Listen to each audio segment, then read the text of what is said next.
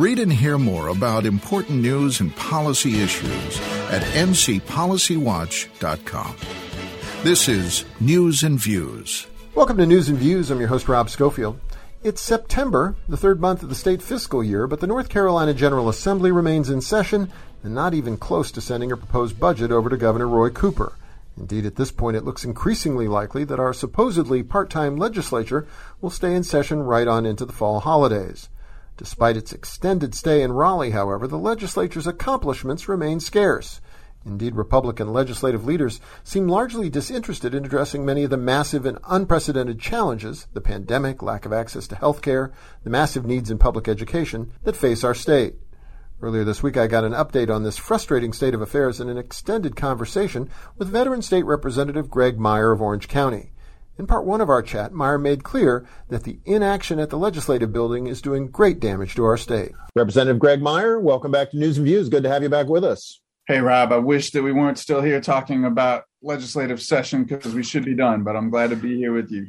Well, I appreciate that. Indeed, that was going to be the first question I was going to ask you. Here we are into September now. It just seems y'all have been pretty much in session since January. I know it's not your choice, but I wonder if you have any thoughts on how long this might still go on. You know, the state of North Carolina's annual budget kicked into gear on July 1, and now here we are in the beginning of September. And people might wonder, well, how does that even work? Well, it's because we have a provision that basically keeps the budget going at the previous year's level, except now we're going back 3 years because we didn't have a budget from the last time around either. And my Republican colleagues like to talk about how government should run like a business, or you wouldn't treat your personal finances like this. And this is just the most complete failure of living up to their own ideals, because they can't blame Governor Cooper or the Democrats for this. We don't have a budget because the House and Senate Republicans can't agree upon what they want to have in the budget. And so the people of North Carolina are waiting. You know, we've talked a lot about the fact that there really hasn't been much willingness to negotiate with the state's governor, whom people have now elected twice to be their governor. But at this point, we're not even to that stage yet. Here it is, it's September, and we literally haven't even sent one over for the governor to examine at this point. It's pretty remarkable. And what we have seen from the Republicans is just so far away from where the governor's priorities are that maybe that's why they're not in a rush to get to that point. You know, the Governor Cooper has proposed ambitious investments in education to meet the constitutional mandate in the Leander case. He has a budget that has strong investments in climate change measures throughout many sections of the budget, not just in environmental quality. And it's a budget that's all around better for working people. You know, if we get to a place where the Republicans are negotiating with the governor in any serious way, and we have a public discussion of what they've proposed versus what he's proposed, people are going to recognize that the governor's proposals are better for your back pocket and better for the long-term health, literal health coming out of the pandemic, and environmental health and our long-term sustainability. It's going to be clear that people elected the right governor. So much has changed in our state, of course, since we last passed a budget in 2018. Although you're right, there's a budget that sort of just stays in place. There's obviously a whole host of issues that weren't even on the map in 2018. One of the things that's rather remarkably included in, it looks like, both versions of the budget that the Republicans have put forth is another round of tax cuts, significant tax cuts that will mostly slant towards folks at the top. You know, if we get to it, if they do send a budget to the governor, it puts him in a difficult spot. Are there certain things that would make it worth signing? Is he going to veto what's ultimately sent to him if it's sent with a whole raft of new top 1% tax cuts? How does he weigh that out? I think that on the taxes, everyone is kind of used to tax cuts benefiting the rich the most. Working people don't like it, but they just kind of expect it, unfortunately, from bad politicians. What I find actually surprises people is that the corporate tax cuts, which are huge in the Republicans' proposal, mostly go to out-of-state corporations. Mm-hmm. And that really blows people's minds. They're like, wait a minute, why would we give our money back to companies that aren't even based here? And that, to me, seems a place that's an easy line to draw in the sand for the governor and for legislative Democrats, for my colleagues, because we can at least agree, no matter if you want to raise taxes, lower taxes, that what you do with taxes should benefit people and companies in North Carolina, not companies based elsewhere. Years ago, I spent time as a lobbyist in the state of Illinois. And at the end of the session, usually what would happen, they had a Republican governor and a Democratic legislature. The four leaders of the General Assembly, the minority and majority leaders and the governor, would all get together in a big room. The cameras would sit outside and wait for them to sort of decide or announce what kind of a agreement they'd reached. But they'd reach an agreement. They would actually sit down and negotiate something out. It always struck me as sort of a common sense way when you had leaders of different parties. Is there any indication anything like that would happen in North Carolina anytime soon? I think that is the hope of how we resolve this budget stalemate, is with a meeting like that.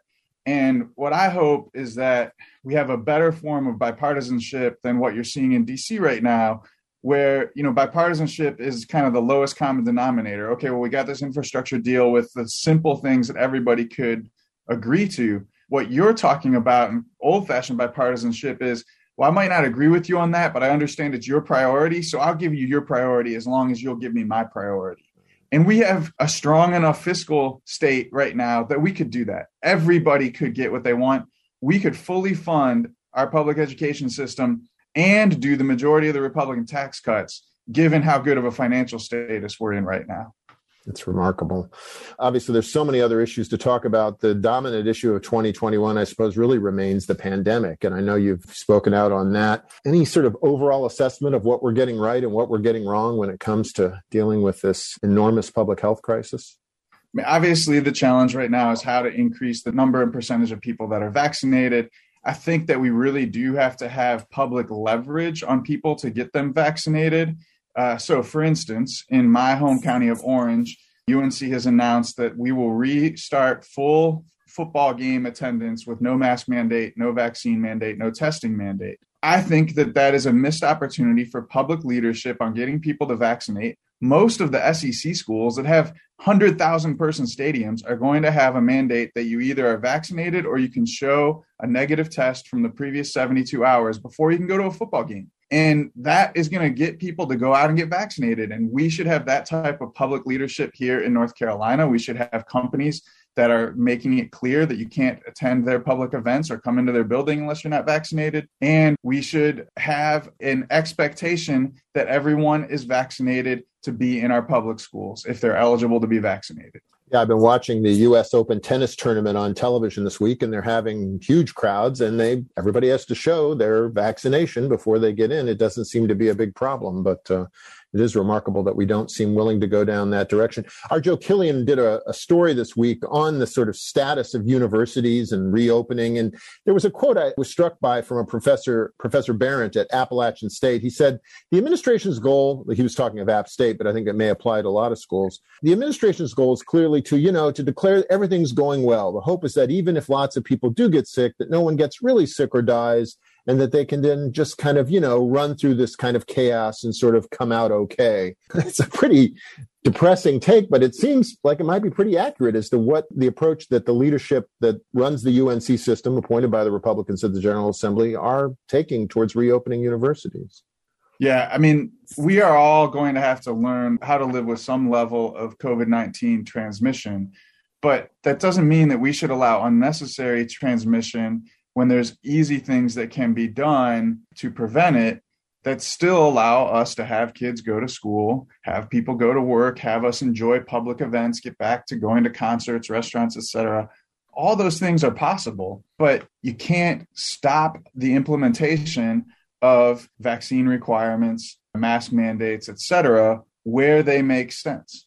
I want to talk more broadly before we take a break here about the question of higher education more generally. I know, again, that's an issue that you pay very close attention to, hailing from Orange County and the UNC system. There seems to be a disconnect there as well when it comes to funding higher education. We continue to see professors leaving the UNC system. There was a powerful series of reports from the group Higher Ed Works recently where they talked about the nursing shortage in North Carolina and the fact that we can't actually attract enough students. We can't keep teachers to teach nursing because we don't pay them enough. Do you see that as a continuing need in our state, that we need to better fund higher education to maintain North Carolina's leadership position in that realm? We've seen that over the last decade, that the amount of funding for our UNC system continues to fall behind what's necessary. And the system continues to rely more and more on external sources of funding, such as grants or donations, et cetera. And I think that it is an intentional move by Republican legislative leaders and the board members that they appoint, that they really are trying to slow down the university system. I can't make the case for them on why they would want to do that. But at this point, when they've had 10 years of control now, the implications of it are pretty clear. Yeah, when you read some of the literature that comes out from some of the conservative groups in Raleigh, there's a group called I think it's the Martin Center for Higher Education that has a lot of connections to the Republican leadership. They're pretty explicit about their point of view that fewer people should go to college. They take the point of view that more people should go to trade schools and that we shouldn't be enrolling as many people into higher education. It would be a remarkable shift of attitudes in our state, but it seems to be pretty much what they're pursuing at this point. And the consequences, as you pointed out, are concrete. You have fewer people with college degrees. You have fewer people who are eligible to be teachers or nurses or doctors, fewer people who are eligible to be engineers. It does take people who have college degrees to make our society work. The community college system has been relatively better funded. They still have their own needs. But I think that also illustrates what you're describing, that their philosophy is, let's go ahead and keep people in those service industries and the trades, but not invest in moving people into a knowledge economy. Coming up next, part 2 of my special extended conversation with State Representative Greg Meyer. Stay with us. Read and hear more about important news and policy issues at ncpolicywatch.com. This is News and Views. Welcome back to News and Views. I'm Rob Schofield. In part 1 of my special extended conversation with State Representative Greg Meyer of Orange County, we discussed a number of frustrating developments at the General Assembly, including the stalemate between House and Senate leaders over a new state budget, the regressive nature of proposed GOP tax cuts, and the need for more aggressive action in getting North Carolinians vaccinated against COVID-19. In part 2 of our chat, we explored a variety of additional subjects, including the enormous ongoing needs in K-12 education, the debate over whether the courts can order lawmakers to fulfill their constitutional duty to fund public schools, Republican plans to once again bring a partisan lens to legislative and congressional redistricting, and the prospects for marijuana legalization.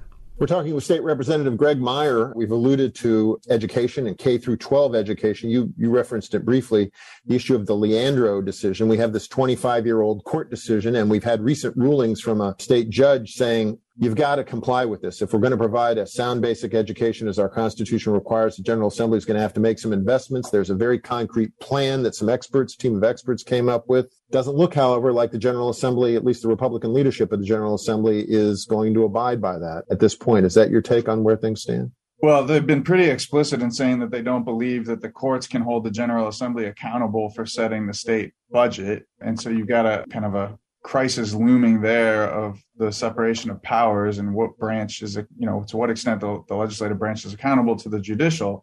But the bottom line is that they are nowhere close to funding what the courts and the court-appointed experts have said would be necessary to meet our constitutional obligation for a sound basic education.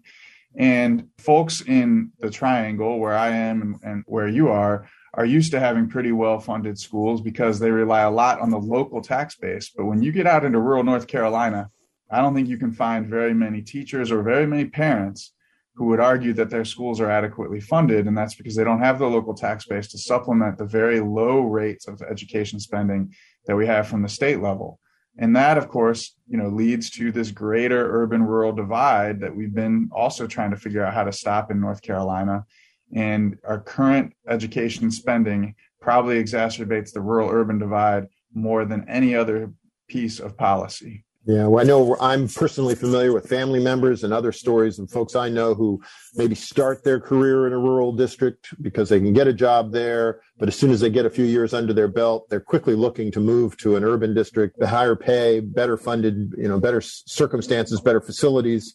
It's sort of a vicious cycle, unfortunately, and it's hard for those rural districts to retain teachers. They were the ones, of course, who initially brought the lawsuit in the Leandro case. It does raise an issue. At some point, obviously, the General Assembly can strike down a law as unconstitutional. It really does raise a fundamental question of separation of powers. Can the General Assembly be told to do something by the courts? And we'll just have to see whether the judge goes down that road, I suppose. And, if the judge does go down that road and say to the General Assembly, this is what I'm ordering you to do, and the General Assembly says no, then we really do end up in some unprecedented waters for North Carolina. There are other states that have gotten in that exact same situation on education funding, and it's had some pretty disastrous consequences for schools that get stuck in the middle. Gosh, we hope that doesn't happen here. Another elephant in the room, there's so many of them these days that as the General Assembly lists along into the fall, legislative and congressional redistricting. Years ago, when the Republicans were in the minority, they proposed the idea of an independent redistricting commission. But now that they're solidly ensconced in the majority, they've sort of lost interest in that.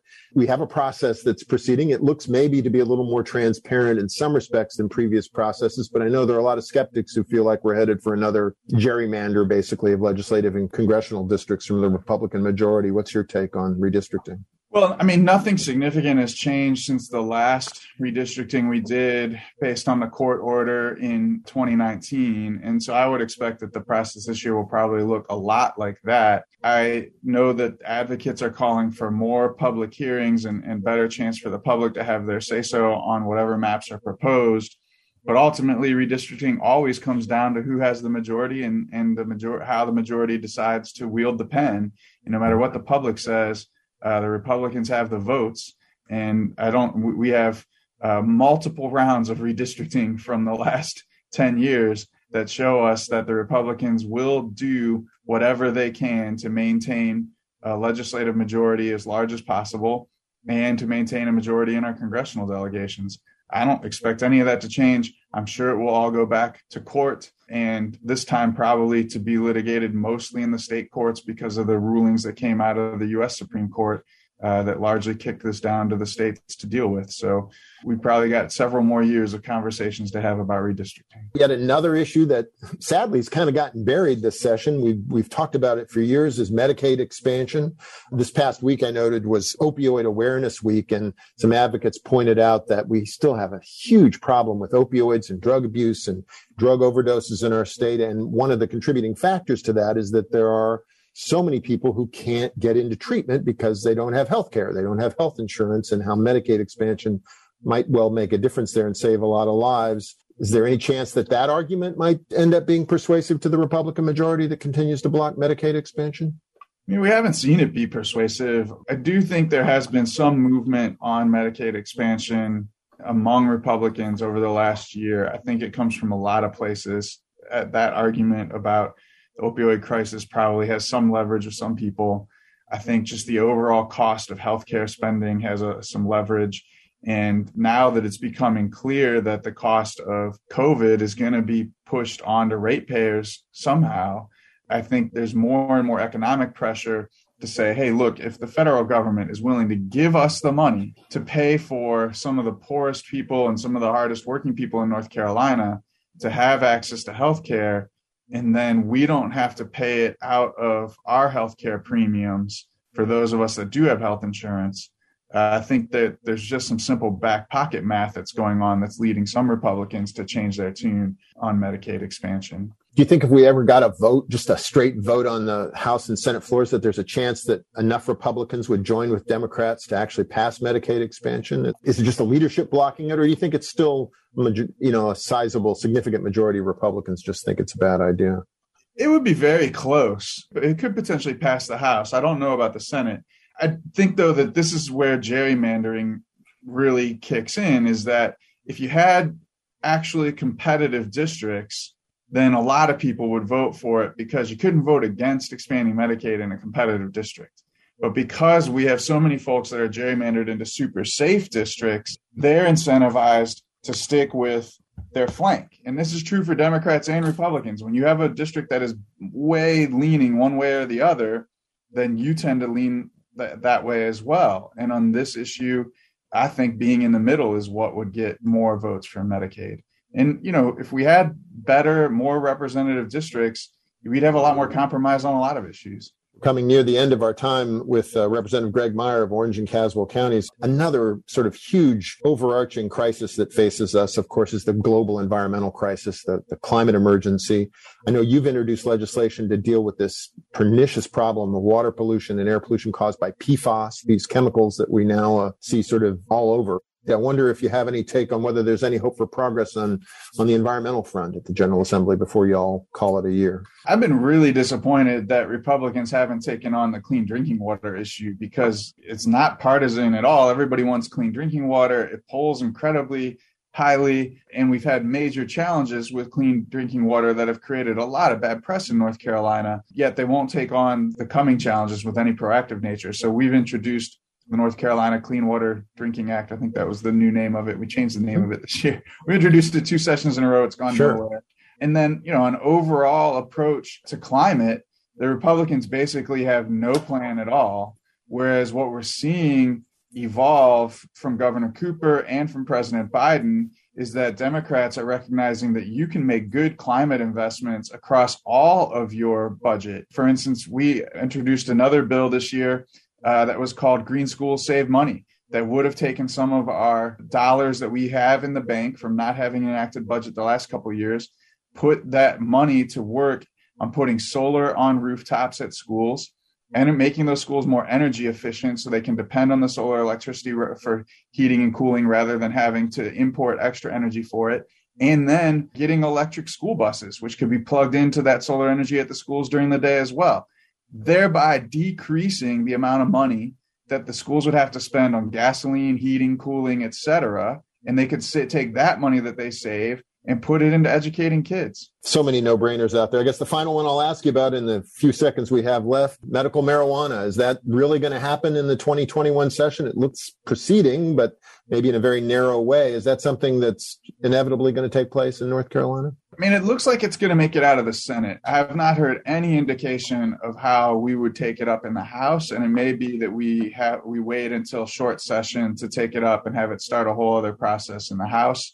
As you've seen, it's a fairly narrowly tailored medical marijuana bill. I think that there is plenty of room for work to be done on the provisions of who gets to use it and how and when, but even more work to be done on how do we tax it, what do we do with the revenue, et cetera. And again, I introduced comprehensive cannabis legalization legislation that would fully legalize recreational use along with medical and get us out of incarcerating people for small possession and try and actually expunge the records of people who have a criminal record for something that would no longer be illegal.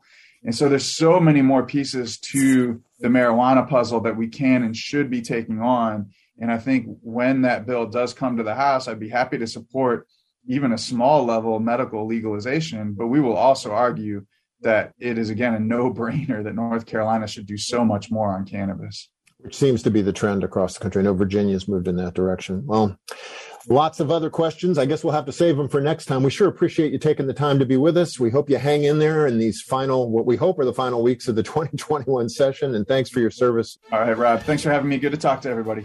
Coming up next, we'll hear from one of North Carolina's top experts about how we can teach our children about America's racial past while doing a better job of combating racism in the present. Don't go away.